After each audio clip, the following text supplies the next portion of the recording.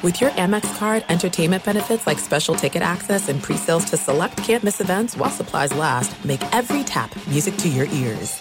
My name is Ariel. I moved to the U.S. at 19. I spoke no English and I struggled finding job opportunities. Everything I have, I owe to the Adult Literacy Center and getting my high school diploma at age 22. It was an honor helping you achieve your greatness. Now you're helping others achieve theirs. It inspires me. When you graduate, they graduate. Find free and supportive adult education centers near you at finishyourdiploma.org. Brought to you by Dollar General Literacy Foundation and the Ad Council.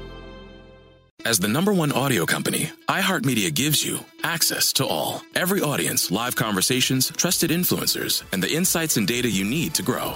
iHeartMedia is your access company. Go to iHeartResults.com for more.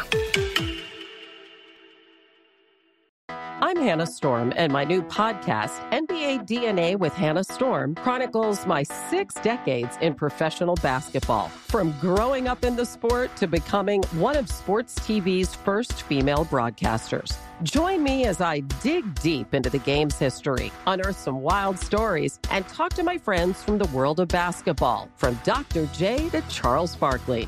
It's been a wild ride, and now I get to take you with me. Listen to NBA DNA with Hannah Storm on the iHeartRadio app, Apple Podcasts, or wherever you get your podcasts. What's up, Open Floor Globe? This is Ben Golliver with The Washington Post. I am joined on the other line by Michael Pina, the pod of SB Nation. Now, Michael, I've been waiting for this podcast for multiple days, but really for multiple weeks, because I was in that position where I had to review screener copies of The Last Dance, ESPN's 10-part documentary about Michael Jordan and the Chicago Bulls. And I believe I texted you about this. I believe you said, never contact me again. I hate you, was your response, which certainly hurt my feelings at the time. But in the back of my mind, I thought, at some point here in the future, Michael's going to watch this thing too. And when he does, I have a sneaking suspicion that the basketball dork within him is going to rise up, and it is going to really enjoy, this kind of piece of artistic material, whatever you want to call it. And now that you've had the chance to watch episodes 1 and 2 with your wife, I was hoping that we could kind of dig in and I could get your first impressions. So as you're thinking back on the glorious viewing experience, if you want to call it that, what was your takeaway? I mean, I guess, first of all, maybe I'm assuming things here. Did you like it, or did you dislike it, or did you love it, or did you hate it? Where'd you come down? No, I mean, I'm a basketball fan, so it's like it's in the canon right now already for me. I love it. I said to you beforehand, we started recording, that I just wish they released every episode immediately. At the end of each one, I was... after the end of the first one, I was fumbling for my remote because I had to start the DVR. I was panicked that for whatever reasons, like a Real Housewives of Beverly Hills episode recorded over the second episode or something like that. So I'm momentarily panicked.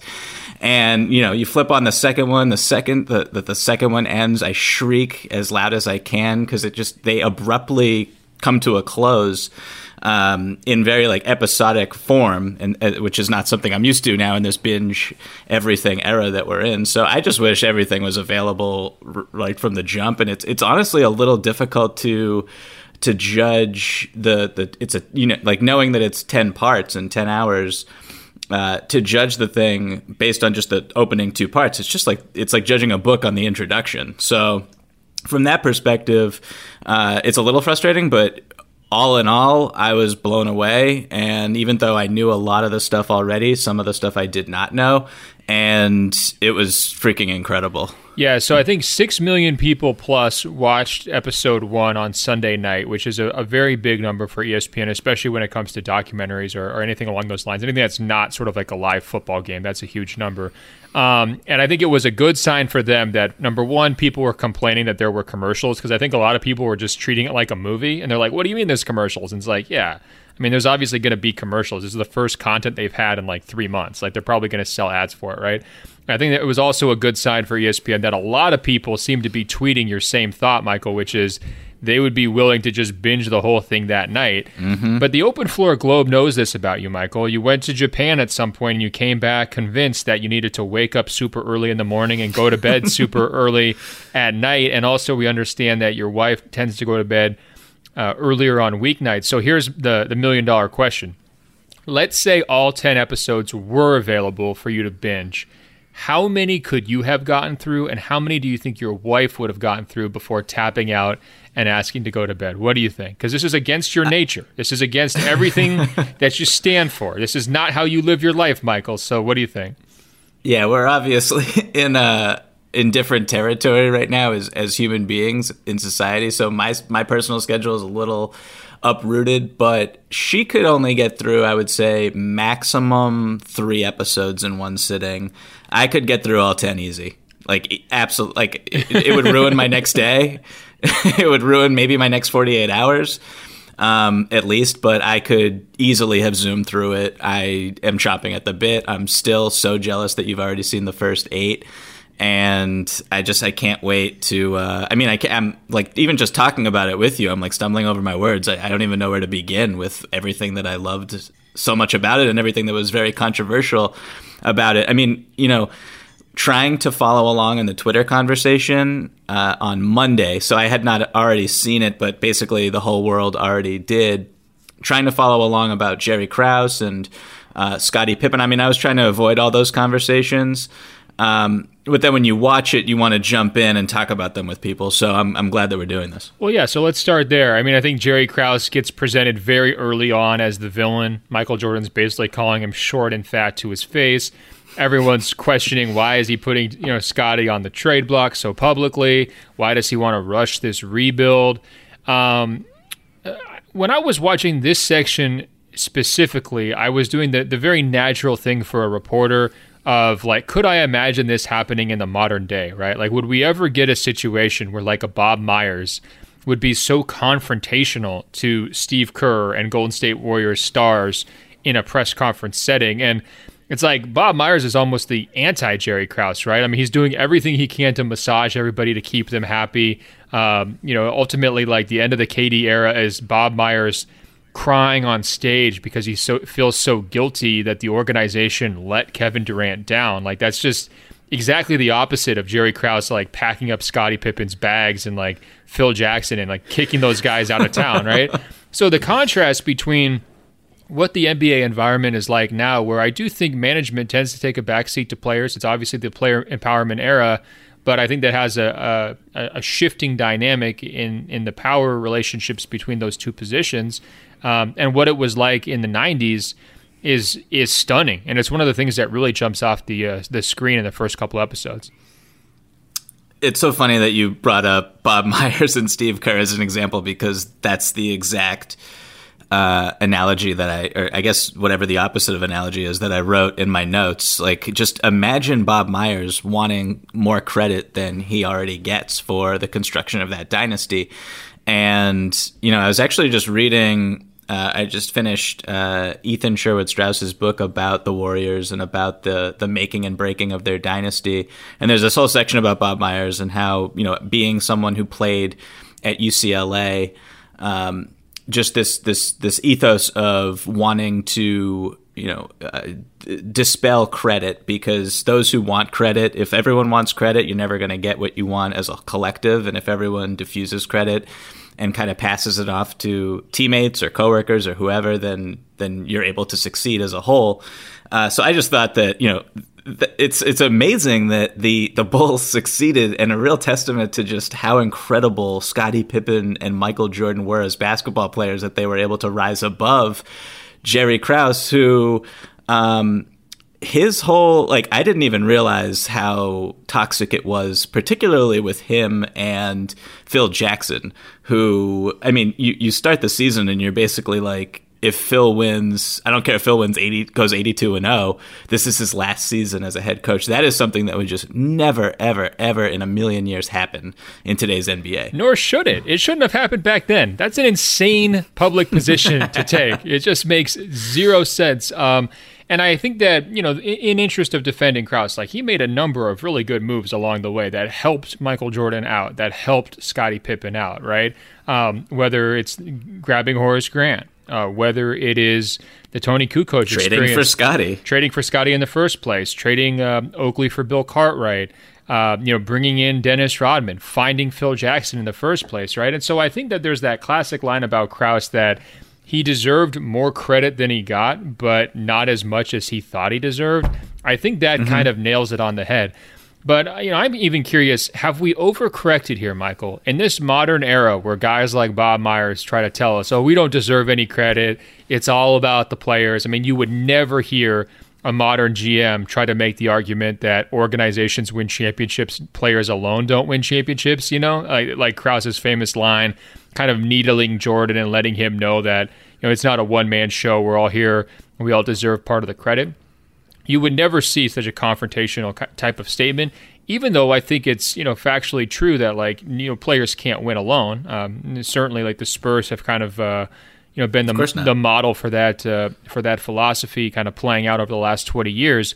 But have we overcorrected? Has management gotten too deferential to the players, right? I mean, sometimes when these guys say, it's all about the stars, it's all about the guys, I do roll my eyes every once in a while, and I kind of wish somebody would channel their Jerry Krause, because at least you give Krause credit for being authentic and being his true self, right? Like, sure, go ahead and call me crumbs. I'm going to have crumbs all over my clothes. I don't care. There's a part of it that actually makes him a little bit of a magnetic character, even as he's repelling all of the key figures in his life.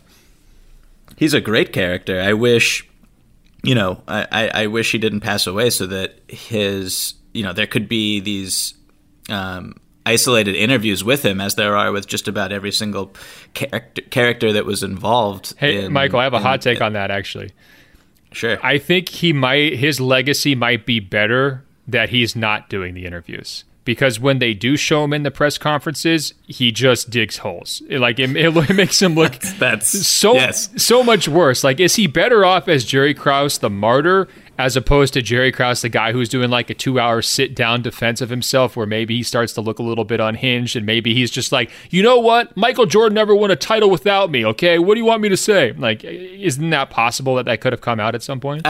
Yeah, I get what you're saying. I mean, watching the episodes with my wife, there were the scenes where they show the players getting on and off the bus, and Jerry Krause is sitting in the front seat, and he looks just so sad and miserable and alone. And at those moments, you feel so bad for the guy. But then you're right. Every time he speaks in an interview, every time, even to this day, when Michael Jordan is sitting in his Miami mansion or wherever they were filming those interviews, when he's talking about Krause, and you're just like, man, like, it was all this guy's fault. If this guy was a little more selfless, they would have kept it going. But you do feel incredibly terrible for him in some of those moments, for sure. So I want you to do a little mind game mental experiment, Michael. I want you to put yourself in Scottie Pippen's position, okay? You've won 5 titles in 7 years. You've won every accolade there is. You stepped up when Jordan was playing baseball. You led the team. You've been in Jordan's shadow your entire career and not complained about it and actually made it work. And how many times do we see that in the NBA, where a guy is willing to sacrifice and be the number 2 player for basically an entire decade? On top of that, you're not even one of the top 100 highest paid players in the NBA at your prime, and you've got an entire family to support, right? That is a difficult situation to be in. But then your GM goes public, shopping you, saying we've listened to trades. We like Scottie, but certainly we're going to do what's best for the organization and everything else. The modern superstar would never put up with that. And obviously Scottie responded by delaying his foot surgery for multiple months, not coming back until January, and actually requesting a trade at one point. But as we all know, it didn't come to that. Would you have ever played for the Bulls again after Krause did that? Because I don't think this was a case of Scotty getting into his feelings or Scotty feeling bad about himself because of the money. I look at that as just crossing the line from a disrespectful standpoint by Krause. And I think if I was in Scotty's position, not that I would go on strike personally, but I would say, look, trade me or I'm out. Like, I think I would feel so personally hurt by that approach that I'm not sure I would have been able to get over it. And I guess this is my long way of saying I have a lot of respect for Scottie Pippen for swallowing his pride and contributing to the 6th title after just watching this first scene with Krause by itself. I loved everything about the Scottie Pippen episode. When he says, I was going to enjoy my summer or something like that, to that effect, when he's discussing delaying the foot surgery. Yeah, he's not going to ruin his summer. Dude, I want that on a t-shirt. I want that as like my answering machine, my voicemail. I want anytime anyone asks me to do anything, I just want to hold up a sign or press a button that plays the recording of him saying that to let them know what I'm about at that moment. That just really spoke to me, and I respect the hell out of him for admitting that in the interview. Look, like, when it comes to Scotty's contract situation, I did a little bit of reading about it. There was so much great literature and great work done after the episode came out, and then even going back to the 98 season and beforehand. I mean, so Scotty, just for those who didn't even watch it, really, signs this 7-year, $18 million contract in 1991. And, when he signs it, it's before he knows he's going to be one of the league's best players, before Michael Jordan becomes Michael Jordan and the Bulls become this 2-part dynasty. So he takes as much money as he can. He wants to secure himself and help his large, needing, immediate family. He has 2 family members who are paralyzed, including his father. So he knows firsthand that tomorrow is promised to no one. And then he gets basically screwed when the salary cap jumps from $16 million in 1995 to $23 million in 1996, and that's kind of when there's an issue. And this is where I kind of want to inject Jerry Reinsdorf into the conversation, because for as much criticism as Krause gets, I think the buck always stops with ownership. And I don't think Reinsdorf is getting enough criticism for how he handled everything. For anyone who read any of the books about the Bulls and the Jordan rules, playing for keeps, anything about Reinsdorf, it basically paints him as this guy who would much rather win a business deal than win basketball games. And so if he's able to, as he says in the documentary, he talks about the contract negotiations and how he would not, he was advising the players like, hey, if you want to sign long-term, that's wonderful, but I'm not going to renegotiate, and signing shorter might be wiser for you. Like, who knows if he actually said that? I think that's a little foolish for people to maybe, or a little naive for people to maybe take that at face value. There's this big Newsweek feature that came out in 1995 that I reread about MJ's return and Scotty's unhappiness. And in it, there's a source who says that one of the reasons Michael left to play baseball was Reinsdorf and his contract situation, because Michael signed his own 8-year, $25 million deal in 1988. And, he was not the highest paid player in the league for years afterwards, even after he ascended to become the best player in the world, and at a time when people were recognizing him as the best player of all time. I mean, I went back and looked, in 1991, Jordan made less than 7 players, including Danny Ferry, Hot Rod Williams, and Chris Mullin. In 1992, he made less money than 3 Boston Celtics, including Reggie Lewis. So he was obviously upset about his own contract situation, and I just think, like, there were rules at the time where you could reopen negotiations so long as you were under the salary cap, and Reinsdorf chose not to because he was winning those negotiations and he was squeezing value out of the contracts. So I just think that he deserves a little bit more criticism than I think he's getting right now. Well, is that the reason why Jerry Krause was around so long? Because he was so excellent at taking all the arrows for the boss, I mean, it's like, if I'm Reinsdorf, Krause is like manna from heaven. It's like, oh yeah, throw him out there. Let Michael make fun of him. Let Scotty make fun of him. Dude, I mean, the proof is in the pudding. Like, look at the Chicago Bulls since Michael Jordan left. I mean, it's like we're just now getting the Gar Pax era is just now coming to a close. That lasted they had their run and they had some success, but they were an embarrassment for a very long time. And it's just now finally ending where Jerry Reinsdorf is not really even in charge of the team. It's his son right now. So I think that there's a through line there and a consistency that can't be ignored. Yeah, I think also important to point out with the contrast between Jordan's financial situation and Scotty's, they were both definitely underpaid. But late in Jordan's tenure with the Bulls, he got these giant balloon payments, basically like one-time deals where he got like $30 million salaries. And it was almost like the make good on his entire career. And I think it happened twice for him. Scotty did not get those, as you mentioned. There was no renegotiation. There was no way to kind of take care of Scotty. So that's going to foster, a double standard thinking on Scotty's mind, rightfully.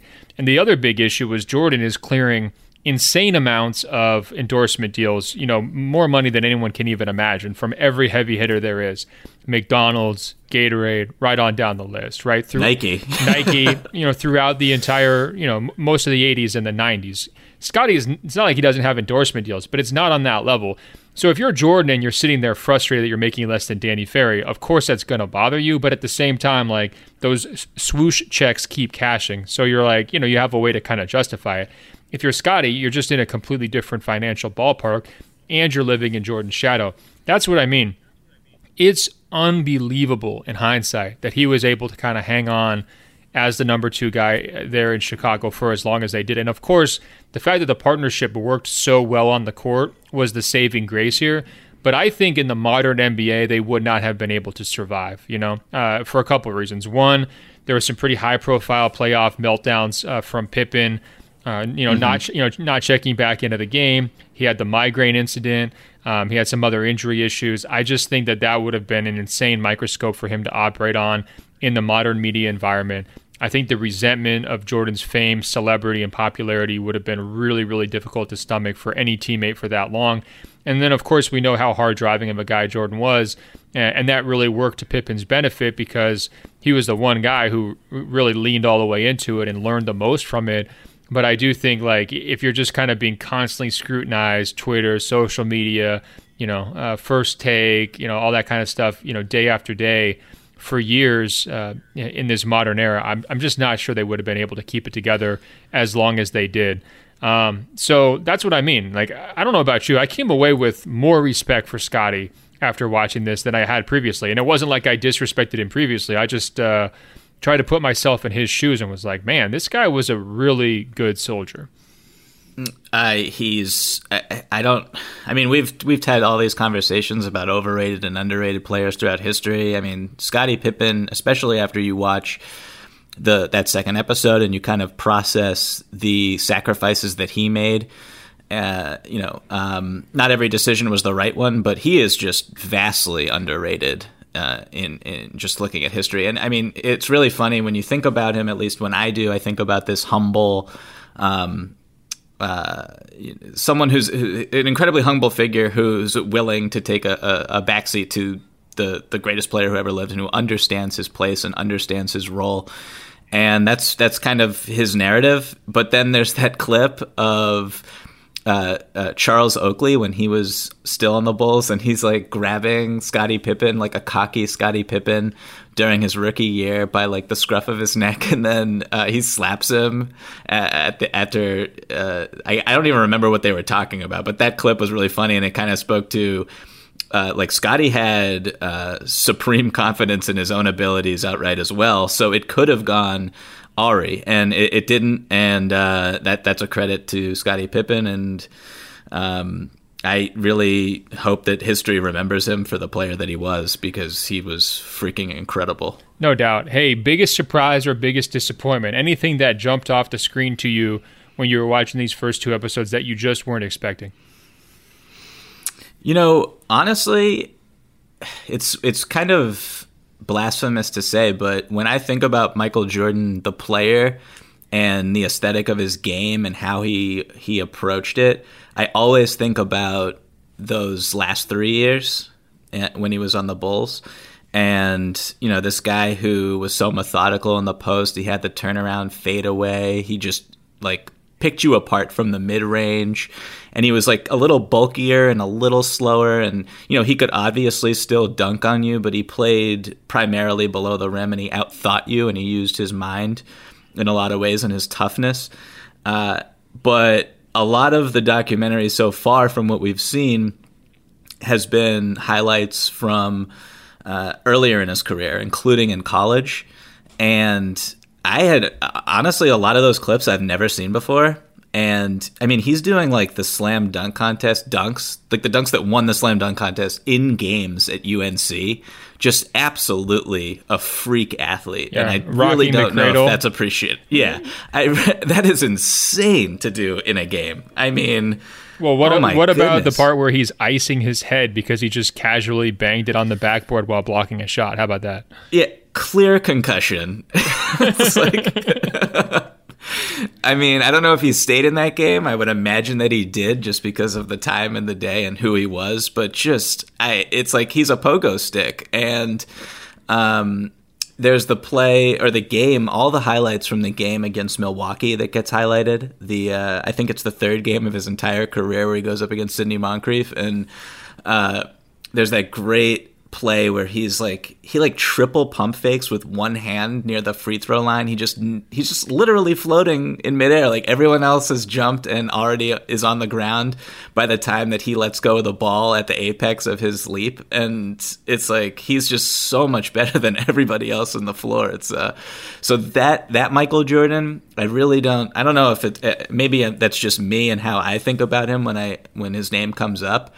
But that era of his career is it's mind-blowing how athletic he was. No, it's a great, great point. It was one of my biggest takeaways, too, because, you always play that game of what's your favorite Jordan moment or what's your favorite memory or, like, what's the one that sticks with you the most. And for me, it's very much backloaded. Like you're saying, it's the last few years of the second three-peat or, I fondly remember the first three-peat, but only more in, like, kind of, fits and starts because, I wasn't quite old enough to remember the whole thing. For me, it was a total blind spot, the early Jordan, like the pre-Phil Jackson Jordan. And I knew the stories and I'd seen some highlight clips, especially that game against Boston in the playoffs. But that part, because they weren't winning very much, doesn't really get talked about. And, this idea that like the triangle offense and Phil Jackson arrived and kind of like, put Jordan into a little bit more of a functional situation and allowed him to be his best is one of the most like enduring narratives of the Jordan kind of catalog. Mm-hmm. But it is fun to think about the alternate history where they just don't ever bring Phil Jackson along. And it's like, okay, Michael, Doug Collins is just going to be your coach. You can have a 40 usage. You can take as many shots as you want. You can just continue to be this crazy freak athlete that you were describing earlier. But now you're getting more and more experience within the league. You're getting stronger to deal with the teams like Detroit and those powers that were kind of the traditional teams when you first came in. LA, Detroit, and Boston are now kind of going by the wayside, and now it's your league. I've always wondered, like, what if there was no triangle offense version of Jordan? What if he was just fully unleashed basically for his entire career? Does he still wind up winning titles? And I think there was a lot of critics at the time who would say, oh, he never would have been able to do it his way. And I kind of feel differently. Like watching those clips of like 1985 Jordan, it's like watching the guy the first guy to run a 4-minute mile or like the first guy to figure out how to do a high jump, backwards, like the Fosbury flop. Like it does seem like he's fundamentally changing the game with how he's playing and how everyone's reacting to him and just how difficult he is to guard. And there's that great scene of Larry Bird in the locker room being like, I have never seen anyone play this sport like this. That includes everyone who's ever done it. And he calls him God. Right. At age 22, right? So that's what I'm saying. If you just didn't have the whole like, oh, Michael learned how to play with his teammates version, what does it look like? And does he still win a title? I think he probably still does. Like I don't see why he wouldn't have been able to do it on his terms, but of course, maybe he doesn't go 6-0 in the finals and dominate for a whole decade without Phil. It's a fantastic what if. I have not thought about it as much as you have, I think, but when you watch those clips, particularly of the series against the Celtics, which I don't think a lot of people realize that that was the same season that he broke his foot and he goes to North Carolina and he's playing 5-on-5 in secret and and the Bulls management doesn't even know. And there's that great quote about, if there were 10 pills and one could kill you, if you had this really big headache, would you take the pills to help your headache? And Jordan has this great expletive response to Reinsdorf when he asked that question about coming back and kind of disobeying the minutes limit. But the footage of him in the Garden just dissecting one of the best teams, if not the best team before Jordan's 96 Bulls, was the 86 Celtics, and he's just dissecting them, like treating Dennis Johnson like chopped liver, and just murdering Danny Ainge. And there's the clip of him with that baseline semi-spin past Rick Carlisle for the and one, and then the camera zooms in on Rick Carlisle's face, and he just looks like he wants to crawl in a hole and die at that exact moment. Like, Michael Jordan was on a completely different level athletically. His skill was just, it was absurd. I mean, he's like driving by Dennis Johnson, and then there's Kevin McHale and Robert Parrish at the rim, and it doesn't even matter. He's still finding a way to put the ball in the basket and getting to the free throw line and all that. So he was rock climbing on Mount Rushmore. It's like, there's Bird, there's McHale, there's Parrish, there's Walton, there's Johnson. It's like, there's Ainge. Who cares? It doesn't even matter. Like, he's just gliding right through all of them. It's crazy. Is there any cooler person ever in human history than 1985 Michael Jordan? Gun to your head. Can you name a cooler person than 85 Michael Jordan? I can't. No, I mean, I not really. It's like 80. I'm trying to think of what year was Eddie Murphy's peak of cool. It's like Beverly Hills Cop Eddie Murphy and Michael Jordan. It's probably like the same time frame there. But like, yeah, no, he was like the coolest person in the whole world. It's ridiculous. Yeah, and it holds up so well too. It's also, I thought it was funny that people were like, wow, Jordan could really dress when he was younger. And like, he's always remembered, I think, by Twitter especially, as being like the worst dresser, in American history. And some of the fits he was getting off when he was in college were pretty good too. Last question here on The Last Dance. What did you think about the controversy over the Bulls potentially tanking? It was right around that same time you're describing with the foot injury, where obviously ownership and management doesn't want to bring Jordan back. And on that one, I got to say, I probably side with them. I mean, it was a pretty risky situation, and he was handling it fairly recklessly, going behind their backs, playing 5-on-5 like you described in North Carolina, doing whatever he could to get back on the court because he wanted to play in the playoffs, and that's just who Jordan was. I respect his position, but I think modern medical science probably says that Krause and Reinsdorf were on the right side of history on that one in terms of taking the cautious approach. Now, at the same time, what Jordan didn't like was the philosophical part of it, right? He wanted to make sure that they actually wanted what was in the best interest of Jordan rather than what was in the best interest of their lottery positioning. And his big fear at that time was they were just trying to tank to get a better lottery position. They didn't care about making the playoffs. And to Jordan, this was like an absolutely disgusting idea or notion, and in so much so that in an archive video from the time that they show, Jordan basically calls them out and says, this shows a losing attitude in management and the ownership, and like just goes right after them. Again, he's doing this at 22. What did you make of that? When you were watching that, were you trying to do the whole thing of like, could this happen in the modern day? I mean, did any of those thoughts go through your head? First of all, I wasn't even aware of all that. And I too side with management, probably, but I totally it's like Jordan was just so consistently this competitive, maniacal monster even then, and so I respect that part of him for sure. I don't think it was maybe the smartest thing for him to want to play with a foot injury where a doctor's telling you there's like a 10% chance if you re-aggravate it, that's your career. Like that's just not, it's not even a conversation in today's league if that happens. And to be frank, there's a lot of players probably who come into the league, and if they hear that, they're like, yeah, I'm not okay. If it was like a 1% chance, they'd be like, all right, sit me down for as long as I need to sit. I don't think a lot of players today even have the same mindset that Jordan had at that time.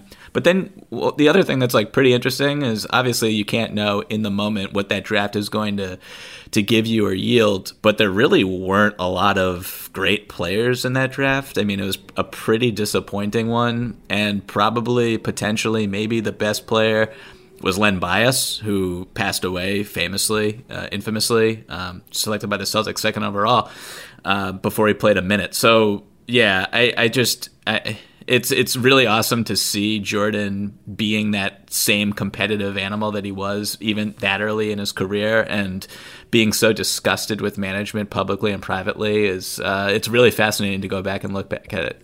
Yeah, I think that the modern contrast would be like the Ben Simmons experience, right? So what if, rather than shutting it down for his entire rookie season, what if Ben Simmons pushed to get back on the court, and while he pushed to get back on the court, he was like, screw Sam Hinkie, the process is ridiculous, it's a disgrace to basketball, we should all be all about winning here with the Philadelphia 76ers, that's all I care about, let's go out and win some basketball games, right? We took it, I don't think anybody blinked twice when Simmons was shut down for that whole year. Did anyone? I mean, I don't remember. No. Yeah, it was like, that was almost considered the smart thing to do, or of course Philly's going to do that because they did a similar thing with Joel Embiid, and their philosophy was pretty clear. I would love to hear Michael Jordan with that tequila and that cigar give us his full thoughts about trust the process. That's got to be just incredible, right?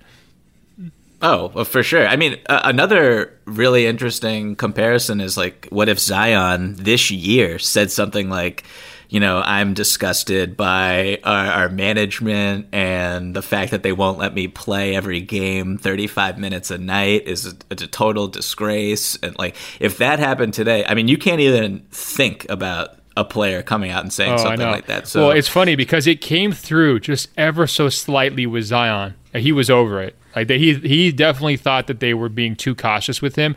And I could just see slivers of the frustration a couple times this season when I was around him on that subject with the minutes limit and everything else.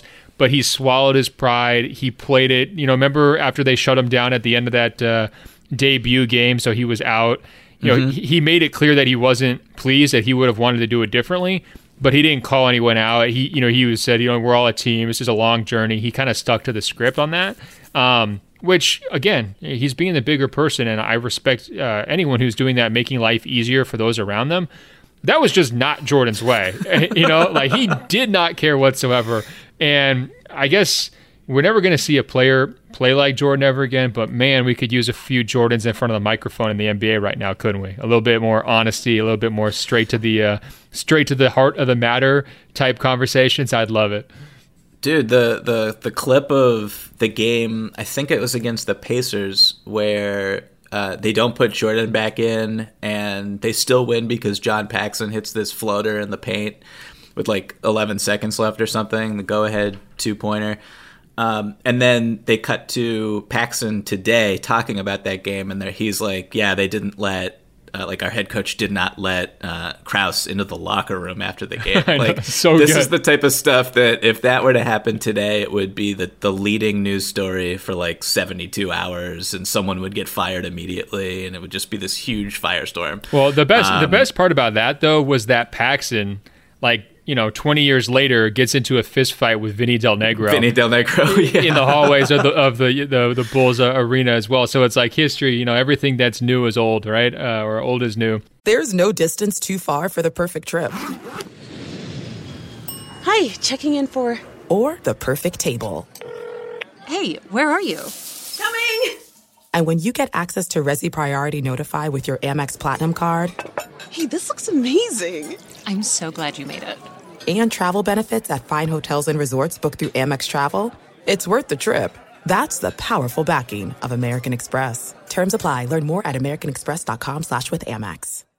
My simple solution to the problem was remove people from the scene and help them feel safer. In response to attacks against Asian Americans, Maddie Park raised over $250,000 to donate cab rides to the Asian community. There is so much more work to be done. We really need to come together and tackle this issue as a community. Support the Asian community.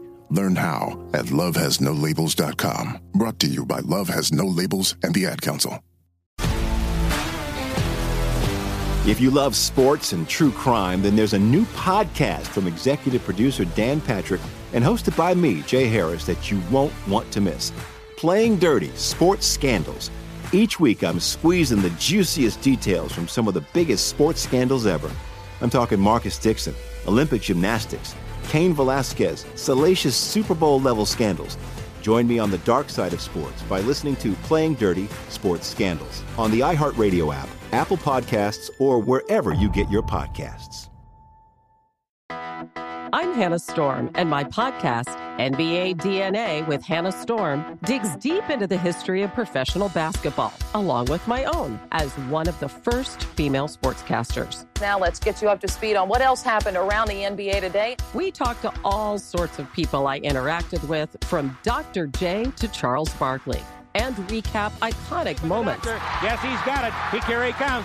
We rock the baby to sleep and slam dunk. As well as some of the wild stories behind the scenes. We were like, what? What are we in for? The scoreboard crashes before we even tip a game off. Today, the NBA is a global sports and entertainment giant. Players are multimillionaires and cultural icons. Iguodala to Curry, back to Iguodala, up for the layup. Oh, blocked by James.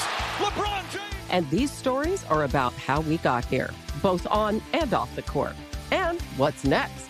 Listen to NBA DNA with Hannah Storm on the iHeartRadio app, Apple Podcasts, or wherever you get your podcasts. Well, Michael, thank you very much for indulging me in that conversation. I'm sure we're going to be getting into a lot of talk about this series over the next 4 or 5 weeks. Let's shift gears, though, because we got a bunch of questions from the Open Floor Globe, and they emailed us. openfloormail@gmail.com, openfloormail@gmail.com. And on the last episode, Michael, you were explaining how Gatorade did the entire Be Like Mike campaign, targeting it exactly like you, and the importance of names. And I'm not sure if you knew this, but my youngest brother, his name is actually Aaron Michael, because I negotiated with my parents. I wanted to name him Michael Jordan Golliver. Obviously, they thought that was a little bit over the top. And so we compromised on Aaron Michael, which is sort of like Air Michael. And he's had that name ever since. Of course, he doesn't. That's incredible. He doesn't really like basketball, so it kind of wound up falling on deaf ears. And we actually named our golden retriever when I was a child Emmy Jane. I also wanted to name her Michael Jordan, which they said was inappropriate, so we went with Emmy Jane or MJ. So this idea of names and the impact of names, I think, is a big one. And Carrie writes, my friends and I have been talking about very dumb NBA-related things since there's no NBA to talk about. One topic that went far too long was how personas and or overall careers could have been different by very slight name changes. For example, would Scottie Pippen be a legend if he went by Scott Pippen? What about Mike Jordan? I think not. He offers a few more options here. He says, what about Dick Mutombo? What about Jimmy Worthy? What about Walter Zerbiak? And so he has his point here, Michael, is that sometimes the name contributes to the legend or it contributes to the persona. And I think he's onto something here. So when you were weighing his examples, was there anyone who kind of came up to your mind as someone who just would not have been the same guy or would not be perceived the same way had his name be slightly different? And I guess we should point out guys like LeBron James. It's a very unique name. It certainly contributed to the hype around him early, I believe. Similar with Jalen Rose. And there's the story about how all these parents are naming their kids Jalen over the last 20 years, and it was basically a name that no one ever had before Jalen Rose came along. So the power of the name thing is real, but which names kind of stuck out to you when you read this email? I love this email. We've been sitting on it for weeks. Just another real quick, Shaquille O'Neal is another one. You see so many Shaquilles in the high school ranks coming up. It's hilarious. All-time classic. It's probably like 14 of the top 100 prospects are named Shaquille. It's just great. It's good. Breaking this down, I looked at it as wondering if certain players, as you said, if they had slightly different name variations, how we would perceive them. The Jimmy James conundrum, I think, is really interesting. So, I think James Butler would have been a small tragedy. Well, hey, don't you remember that? There was the whole back and forth with Brett Brown, right? Yep, and Jimmy Butler says at the press conference, I think Brett Brown is basically like, that was James Butler out there. That's a old man like professional blah blah blah after a playoff game at the podium, and then Jimmy is told about it and he's like, that's not my name. My name is literally Jimmy Butler. So that was really great. And we learned to come that, you know, their relationship wasn't the tightest. But like James Butler, I agree. Like Jimmy Butler is just, it's perfect. It rolls off the tongue. It really kind of describes what he's about. He's not super serious all the time, but I just think James Butler is just like a very uptight name, like buttoned up. It's really not who he is. I mean, Jimmy's also just that Tomball, Texas name too, right? It's a little bit of that. Mm-hmm. It's the cowboy hat flair to Jimmy. I think it does fit him. Another guy whose name fits him really well, I think, is Kyrie Irving, right? I mean, that's just a very cool name. You immediately associate it with a guy who can go between his legs at full speed through 4 defenders. You know, it's just like it fits his style of play. It fits his persona. So that's another one just off the top of my head where I was like, yeah, this one does kind of fit. If his name was like Kevin Irving, right? I think the whole thing is different, right? There's going to be so many Kyries in like 15 years too, which is something we need to prepare for. I'm prepared, Michael. I'm here holding my chair. I'm strapped in. No, I mean, like, real quick before I move on to some other ones, like James Harden. I could not imagine Jimmy Harden. That's just, I think that there's already a low respect level for him from a lot of people. I think the respect level would absolutely plummet if his name was Jimmy Harden. Do you agree with that, or do you think it would like make him a little cooler, a little less professional? No, I mean, Jimmy Harden was the guy who showed up 35 pounds overweight a few years ago. I mean, you remember that. There was that one year, it was like coming off the Kardashian relationship where he just didn't really have things together and he got off to a slow start in Houston. That was the Jimmy Harden era, and I'm thankful actually that the James Harden era is back. But yeah, it's tricky, man. Like, guys have to make this decision. You know, are you going to be Mike Pina or are you going to be Michael? Am I going to be Ben or am I going to be Benjamin? Are you going to be Jimmy or are you going to be James? I think you really have to settle into it. You know, my other brother, when he was growing up, was Danny, and then he, you know, grew into Daniel. And gotta say, as an adult, Daniel fits him just quite a bit better, right? You know, you don't necessarily want, Danny. It's like, not many people can pull off Danny. Obviously, Danny Ainge can, but there's very few adult Dannys out there. I'm so glad you brought this up because this is a big crux of it's in my notes right here. I normally don't like nicknames that are for small children for adults, like Timmy, Tommy, Bobby, Robbie, Billy. So when I was going through these, and one of the players, Nikola Jokic, if his name was Nicky Jokic, I feel like it would be at once a disaster and then also incredibly appropriate because Jokic is probably like the biggest kid in the league. And if Nicky was his name, I feel like that would just be a perfect fit and it would make him even more popular than he already is. If I needed to kill someone in Belgrade, I'm calling Nicky Jokic. That sounds to me like a hitman. That's all I got. What about Luka? Is kind of a perfect name for Luka Doncic, right? Because you can yell out Luka, right? I mean, if it was Larry Doncic or, you know, some other just more generic name, it wouldn't have that same kind of savior vibe that Luka has. And obviously the Hallelujah song like leaned right into that part of it. So congrats, mom and dad, you nailed it. I have here's one that I've really been thinking about way too much because we have a lot of time on our hands, but I kind of wish Anthony Davis went by Tony Davis. Oh no. Because you want him to be more boring, or what's your angle? No, I mean, Tony, I feel like Tony is an underrated NBA name. Like Tony Allen, Tony Parker, Tony Battie. Like, we've never had a Tony Davis. He could have owned it. I think it would have been a lot cooler than Anthony. Along these same lines, are we sure Bradley Beal couldn't have been upgraded? I mean, Bradley, no disrespect to the Bradleys out there. It's rough. It's not the best. And it fits him because he's a good, wholesome guy, family-oriented, donates a lot of money to charity. So, like, I think he's made it work. But if he was Brandon Beal, is he now first-team All-NBA? Is there a meaningful difference? Man, these are really important questions. Even just Brad Beal, like whenever I'm writing his name out, I just want to write Brad Beal. I think Brad Beal is a lot cooler than Bradley Beal. I hear you. I mean, I think to prove this guy's point, if Zion Williamson, again, if Zion was not his name and he just had... If it was like Greg. Right. Greg Williamson never even gets drafted, right? I mean... No, not at all. And I say that as someone whose little brother's name is Greg, and my brother doesn't really like the NBA either, or basketball either, so I probably won't hear this. But no, Greg Williamson is it's a train wreck.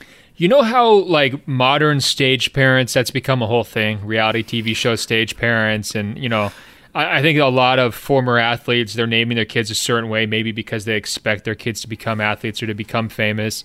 I actually have a sports writer friend who names all of his children in a certain way because he wants them to be able to have a name that could be presidential one day, right? He doesn't want to, like, disqualify them from being president by giving them a weird name, which I just love that philosophy. But, like, I guess what I'm getting at is this idea of naming your kid Trae Young and then having him just shoot 23-pointers a game. Is that a little bit too scripted? Are they trying slightly too hard to force an identity on their child? Or do you believe that sort of came together organically? I think that was manufactured 100%. Like, his name is not Randy Young. If it was Randy Young, what sport is he even playing? Is he just off basketball? I don't know, but I cannot even imagine him being Randy Young and playing this type of basketball that he does. Can I throw one more quick one at you that I think would really alter how this player plays the game? Please. I wish that Donovan Mitchell was just Don Mitchell. Oh, boy. I think he'd be a more responsible decision maker on the court. Okay, elaborate. You're gonna. You need to sell me on this one. So Don Mitchell is more of a ball control guard as opposed to a isolation guy, or what? Do we have any Dons in the league? There's not a lot, and there's a lot of like interesting things you could do with Don I'm venturing into like Godfather territory here, but there's just a lot of funny things that you can do with Don that you can't really do with Donovan. Although I do think Donovan is a pretty good name. I'm not like crapping on Donovan.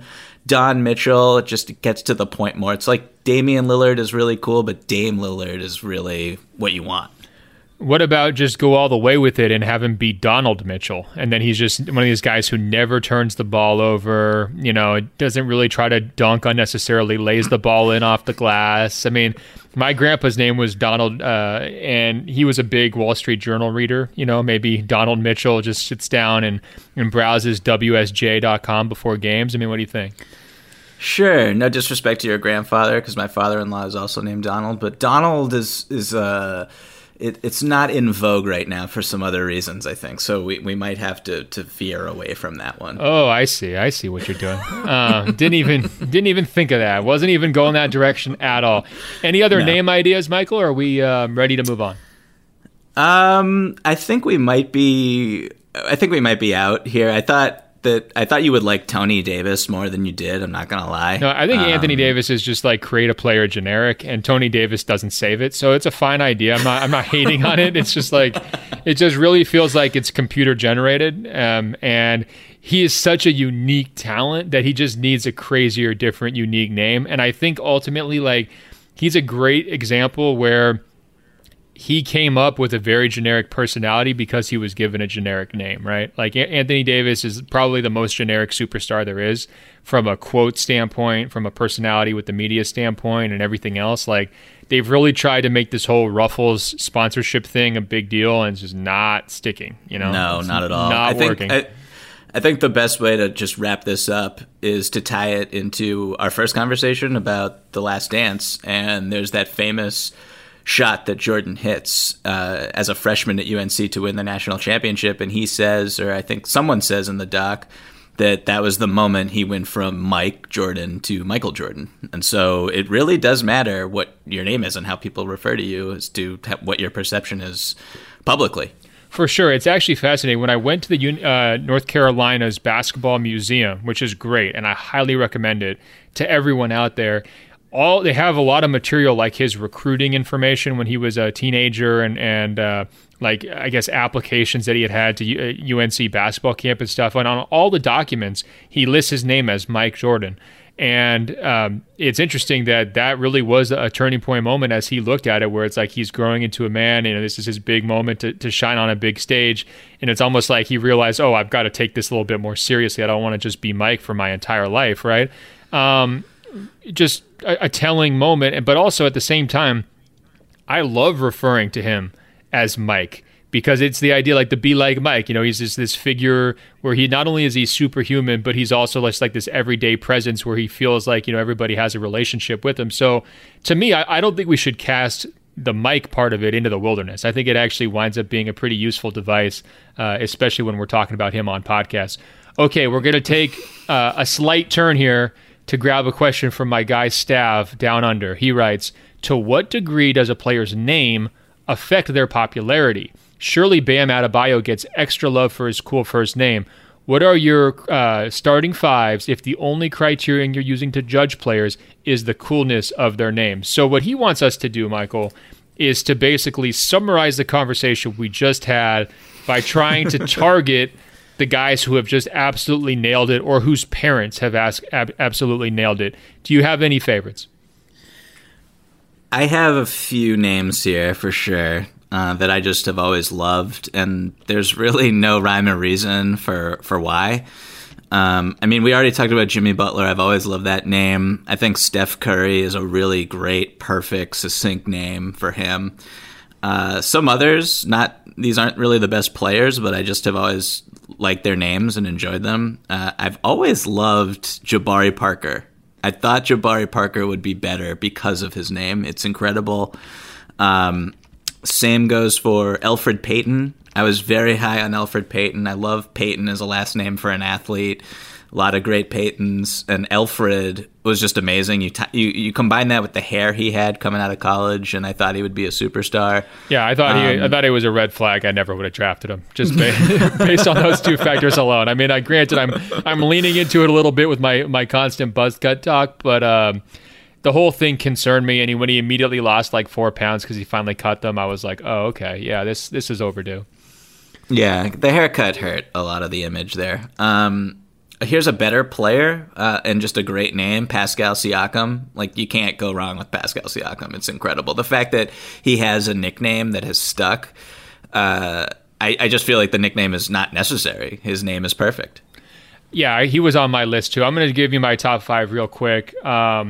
And I mentioned a bunch of them already. I think Kyrie Irving definitely has to be included here. I think LeBron James, we've said the name so many times that we forget about how good of a name it is. But when you're thinking back to like when everybody first discovered him as a high school player, the second coming of Michael Jordan and Magic Johnson, his name is LeBron James. The last name part complements the first name. The whole thing is easy and quick to say. It has this king type vibe, the King James. LBJ. All of it just works. Zion, of course. And then my two sleeper picks who I haven't mentioned yet, De'Aaron Fox and Nerlens Noel. I think that with Fox, obviously his last name is self-describing his style of play because he's so fast. And De'Aaron is just a nice, unique version of Aaron or DeAndre. Just kind of combines, whole different genres of first names, but meshes them together in kind of a new formulation. And then Nerlens Noel, it's just a beautiful alliteration, right? It's really hard to beat the 3 N's kind of back to back to back, and the quick last name. Nerlens Noel was the guy that you're referencing with Elfrid Payton, where I was like, this guy can't miss. There's no way he's not going to be a star if his name is Nerlens Noel. Yeah. And it didn't play out that way. The other thing about names, do you know the thing about how you can't trust people whose last names are also first names? This is news to me, but it doesn't apply to me or you, actually, so I think I'm on board with this so good. Far. Continue. Yeah, we're good. But no, there's this thing, I don't even know where it came from, but for 2 examples are Chris Paul. You can't trust Chris Paul because Paul is a first name. Well, Paul George masquerading as a last name. Right, Paul George is another one, right? Paul George is screwed. Dwight Howard is screwed. These are names that for whatever reason, bother me because someone told me, like, when I was a kid that you couldn't trust people who had last names or first names. I'm sure there's going to be some listeners out there who know exactly what I'm talking about, and I hope you email in and support me. No, that honestly, that sounds bigoted, Michael. I'm not sure that whoever told you that might have been polluting your brain, but okay, continue. No, that's where we're going to have to end it because there's two more names that I want to shout out before we move on. Please. Because I know we're never going to talk about names ever again. Dwayne Bacon, I just love it. Sizzles. Yeah, as a vegetarian, I can't co-sign that, but I hear where you're going. Sure. And then Darius Baisley. I just feel like I'm really high on Darius Baisley, and a lot of it is because of his name. I think he's going to be an absolute stud. I don't really know how tall he is. I think he's like 6'8", 6'9" wing in Oklahoma City, who did not play college basketball and went straight to the G League and did that internship with New Balance. I think he's going to be a stud in like 5 years, and his name is going to be a humongous reason why. Awesome. I love it. Okay, a couple more on the alliteration front that we definitely need to name check, and I'm shocked you didn't bring this guy up. Rajon Rondo, all time. Hall of Fame first ballot name, no question. And then also Ricky Rubio. I think that one's just perfect. And it goes back to your idea. If he was Rick or Richard, it just does not work. He never makes the NBA. But Ricky is a lottery pick taken above Steph Curry, right? Yeah, and he's got the boyish face too, which is great because you're right. Like, as I said earlier, like I really don't like the names that are for small children that then we still use for adults. Like if Tim Duncan was Timmy Duncan, I know people call him Timmy, but come on, like if he was Timmy Duncan, if that was what was on the basketball cards and on the roster sheets and everything, I don't think he would have been as great as he was. But Ricky Rubio is absolutely perfect. Yeah, the last one on the alliteration front would be DeMar DeRozan. It's a great name, and I'm the first guy to kind of make fun of his game and everything else, but I think he has a case as having the best name in the NBA, just flat out. The last one I want to bring up, though, it's something that I would have done if I was like a kid playing on FIFA 2000, making my own version of myself as a soccer player. Bogdan Bogdanovic. I could easily see myself typing in my name as like Ben Benovich, right? And like having myself be a striker for a Balkan nation on FIFA 1998. Can easily see that having happen. Underrated, awesome move to sort of name yourself after your own family's last name. That's kind of cool, right? That's very cool. That name did not come up when I was doing this exercise, but it is a 10 out of a 10 for me. All right, let's close this out here real quick. Michael, we got a couple follow-ups from our last conversation about numbers. So we're going to shift from names to numbers. Ricardo writes, "Hey, Ben in the pod, on your last episode, you talked about Team USA jersey numbers and how they don't make any sense. Actually, there's logic behind it. On virtually all FIBA international competitions, jersey numbers must be between 4 and 15 to make it easier for the refs with hand gestures when signaling fouls, timeouts, and all the rest. I know that because I played some basketball here in Brazil as a youngster, and our uniforms had to follow that pattern for federation tournaments.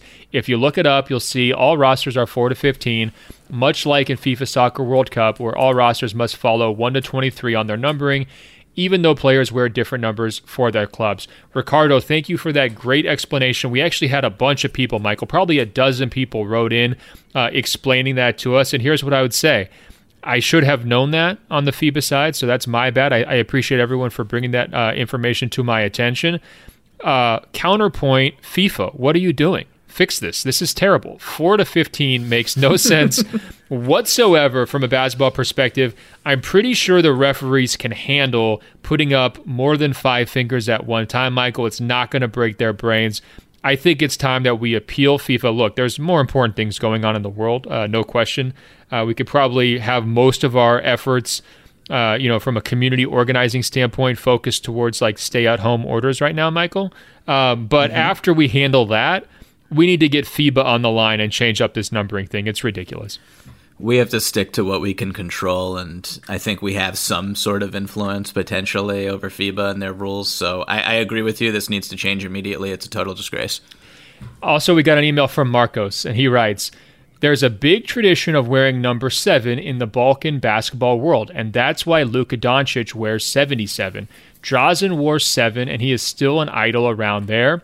Luka wore 7 when he was playing for Real Madrid, but then when he came to Dallas, the number was already taken by Dwight Powell, so he's using 77, and he does that as well when he's playing for Slovenia because Dragic wears that number, and he is the captain of the team. Toni Kukoc is another guy who famously wore number 7. And that does come up in the documentary, Marcos. You were asking whether they were going to cover that part. Jerry Krause was also quoted another press conference saying that the number 7 was the biggest number in Europe because of his pursuit of Toni Kukoc, maybe leaving out this idea that number 23 might have been pretty popular in Europe at that time as well. Again, just kind of stepping in it when he gets to the public situations. But Michael, I think this one kind of proves my point as well. And I had heard that about Powell. It just kind of slipped my brain when we were talking about it on the last episode. What is Dwight Powell doing holding number 7 hostage from Luka Doncic? Like, they couldn't have worked that out. Is this a case where Luka needed to sign his sneaker deal earlier in his career so he would have had the upfront capital to buy number 7 from Dwight Powell? What do you think?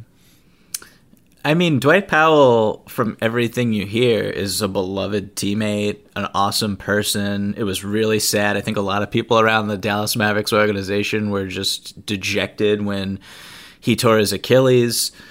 But this is a total mistake. I mean, when you're drafting a player who is, granted, he's a rookie, he's coming in, he's a teenager. Dwight Powell is a veteran. He's been on a few teams. He's been around the block. But, like, you got to give the number up, especially because, like, Dwight Powell's a big man. Like, big man, you shouldn't be wearing number 7 anyway. Come on, man. Yeah, he should be in the 40s, man. Like, just get him out of here. Like, understand you're juicing your player efficiency rating by your high rebounding rate and your high field goal percentage and everything else, but that does not make you a superstar, Dwight Powell. Give up number 7 to Luka.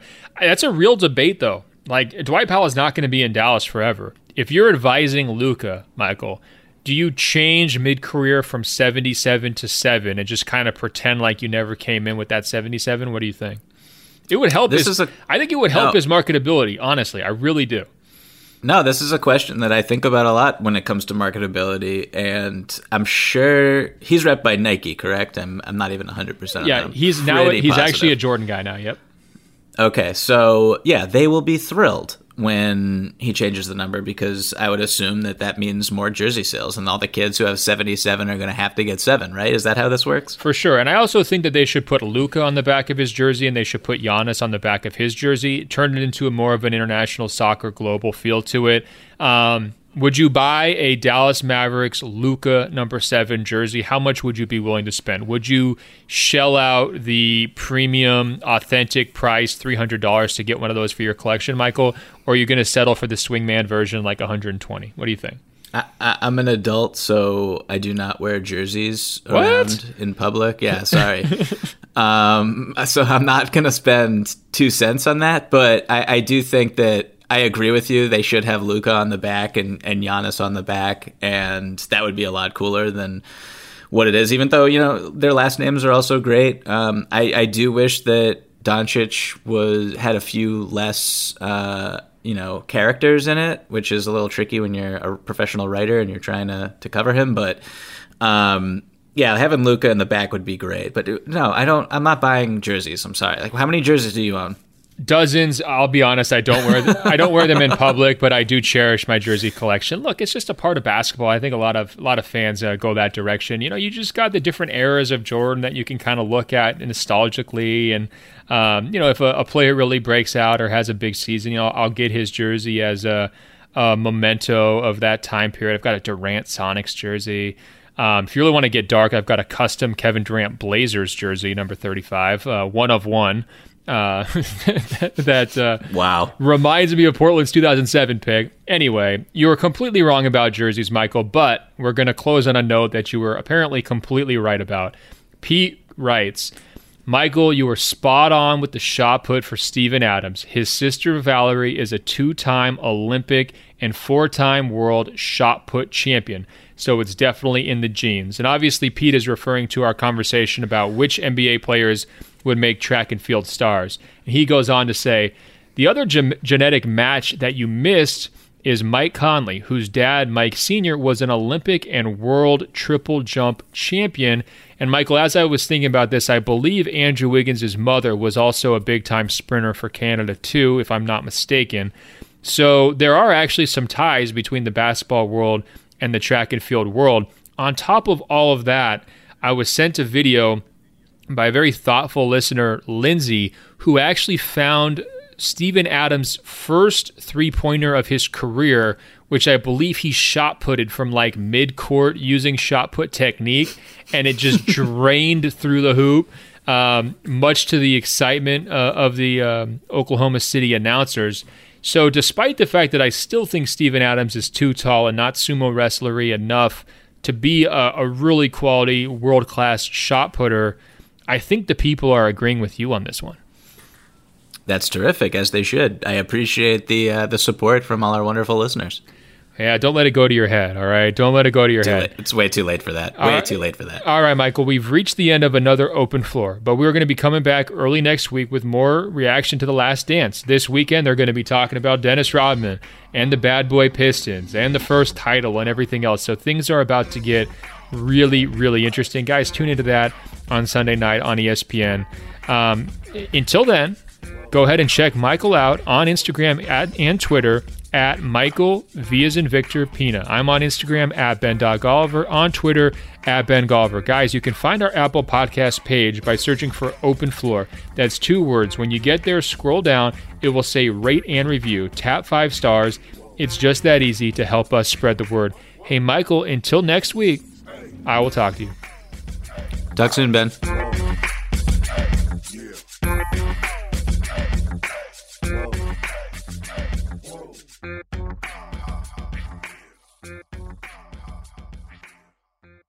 Check the back seat. Check the back seat. All right, come here. Check the back seat. Gets in your head, right?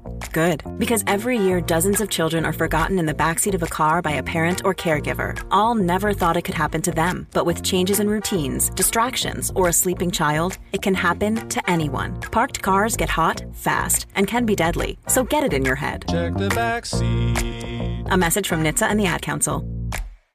I'm Hannah Storm, and my new podcast, NBA DNA with Hannah Storm, chronicles my 6 decades in professional basketball. From growing up in the sport to becoming one of sports TV's first female broadcasters. Join me as I dig deep into the game's history, unearth some wild stories, and talk to my friends from the world of basketball, from Dr. J to Charles Barkley. It's been a wild ride, and now I get to take you with me. Listen to NBA DNA with Hannah Storm on the iHeartRadio app, Apple Podcasts, or wherever you get your podcasts.